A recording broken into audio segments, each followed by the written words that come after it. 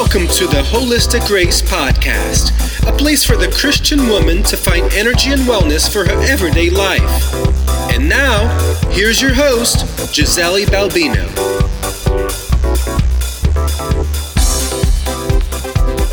Hi, and welcome to the Holistic Grace Podcast. In today's episode, I'll be talking about why change is possible in your life and how it all starts with you. Before I begin, I would love to just pause for a moment and have a little heart-to-heart moment with you.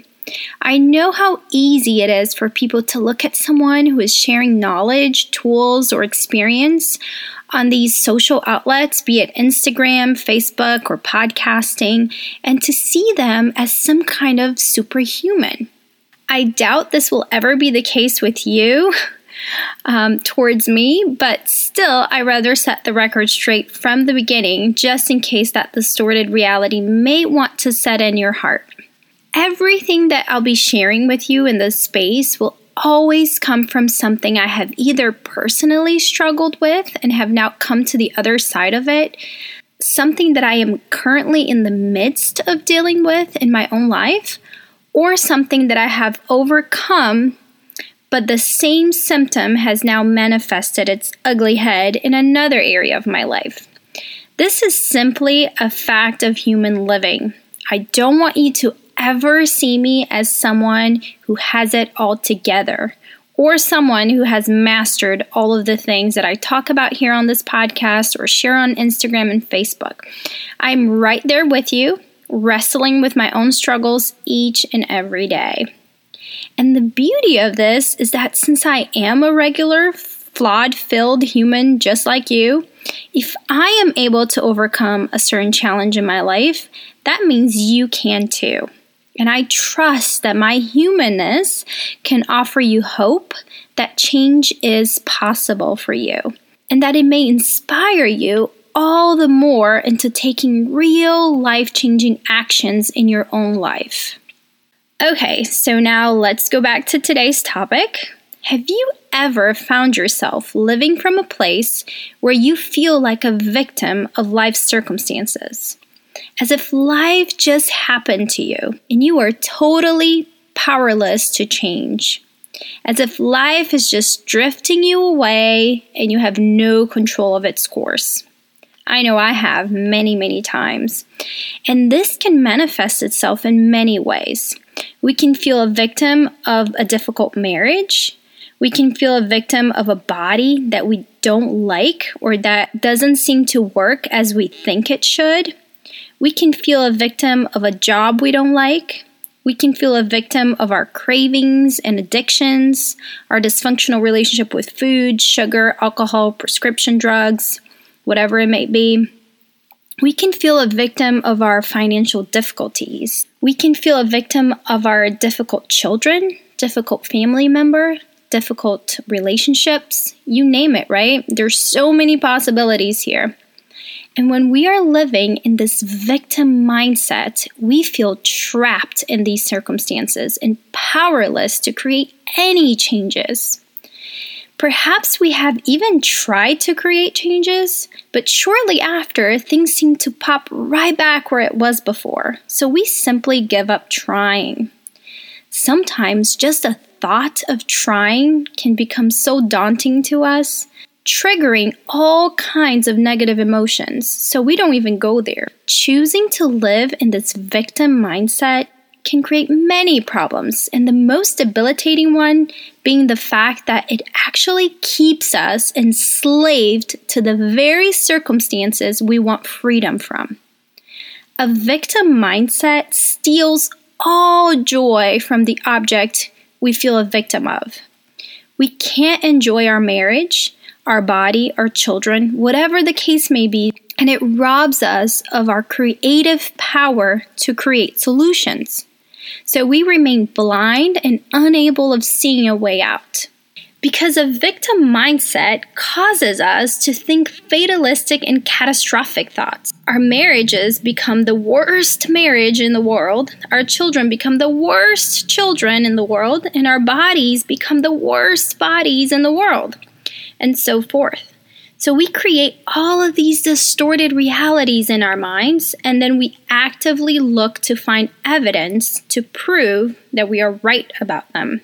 All of our energy becomes focused on seeing anything and everything that gives support to our beliefs. And as soon as we see one little evidence, we immediately strengthen that belief system. And if you remember from the previous episodes, you will know that this will only work to strengthen those neural connections and habitual patterns in our lives. So whatever we focus our energy and attention on grows. So if we focus our energy on the fact that we can't control ourselves around food, for example, inevitably the next time that we're around food, we will prove ourselves right, and this will feed into a negative loop. So now we just found one more evidence that we really can't control ourselves around food. So next time we're around food again, we have an even stronger neural connection in our brain telling us that we cannot control ourselves around food. So we feel hopeless, helpless, and at the mercy of those desires. We lose trust in ourselves. We lose confidence in our ability to overcome this issue. We feel like a victim at the mercy of these uncontrollable desires. And since our minds just loves to prove ourselves right all the time, right? That's the number one issues in married couples, right? We're always trying to prove ourselves right. So this becomes an ongoing destructive pattern.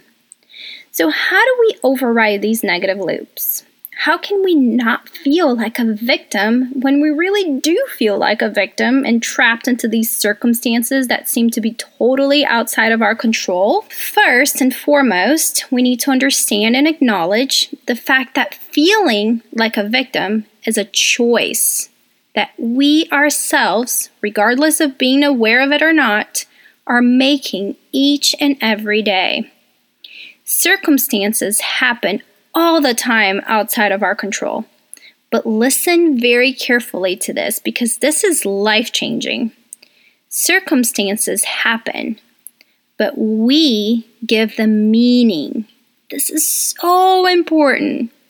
A person can come to you and say all kinds of hurtful things to you, but you give meaning to those hurtful things.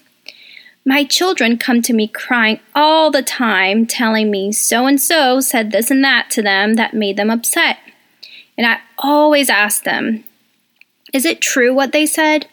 If it's true, then you need to repent and mend things with the person. If it's not true, then why are you so upset? If someone comes to you and tells you that the wall is blue, and you're looking at the wall, and you see that it's white, but they keep yelling at you and telling you that it's blue no matter what you say, are you going to be crying your head out because that person said that the wall is blue? Well, the truth is they probably would at this age. But since I'm training them, I tell them, of course you won't. First, you always have to make sure your own eyes are working properly and not playing tricks on you. If you find out that they are, you apologize and mend things right away.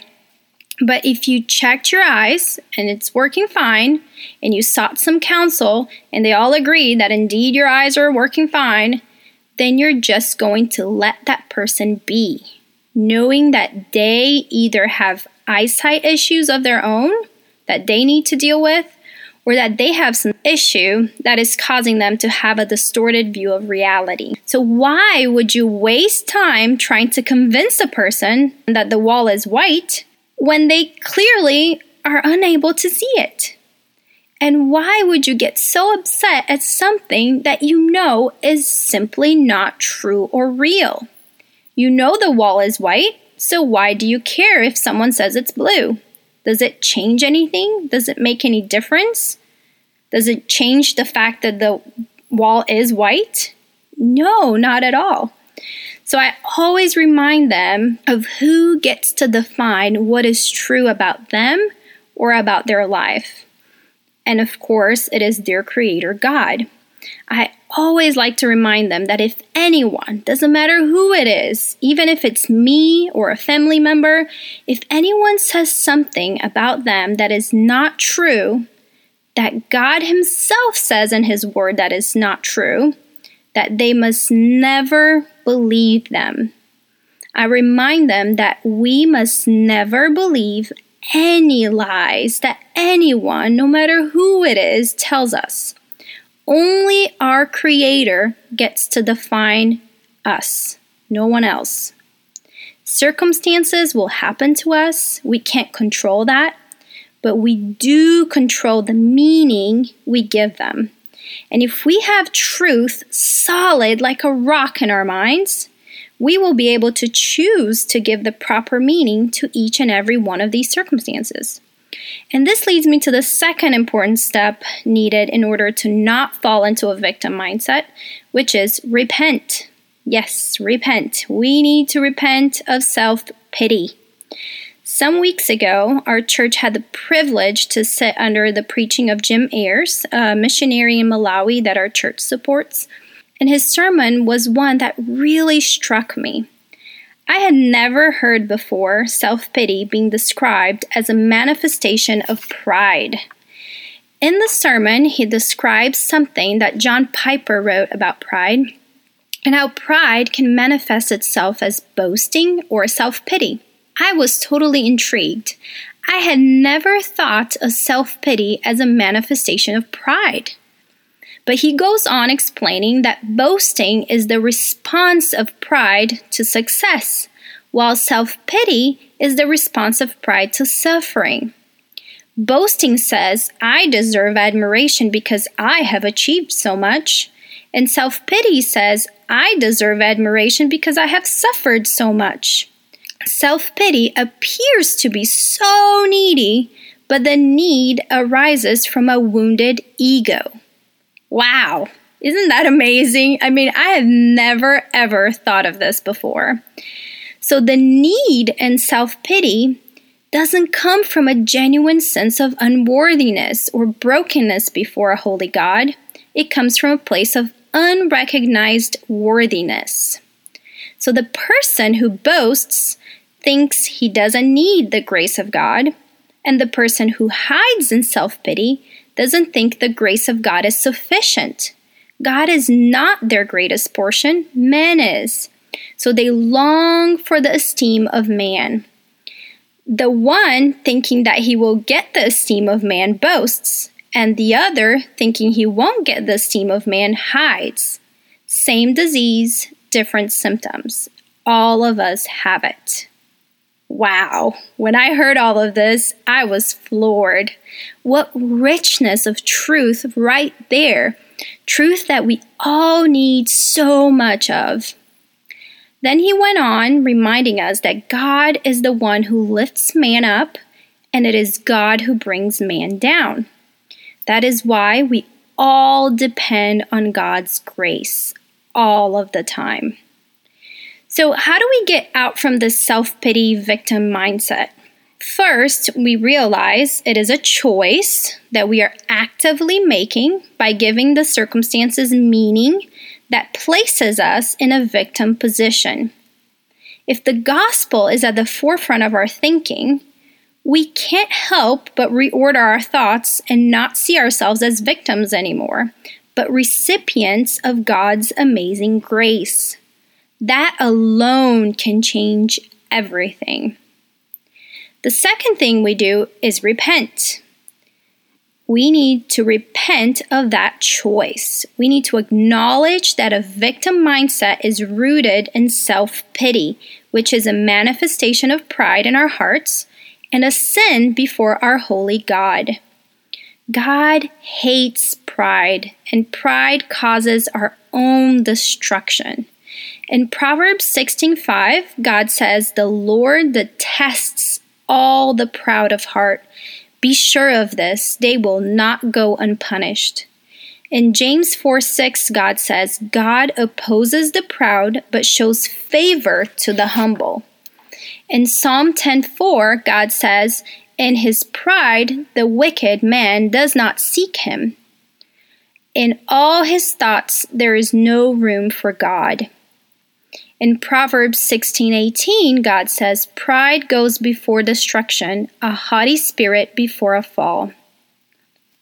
So these are only a few among many, many verses in the Bible that talks about pride.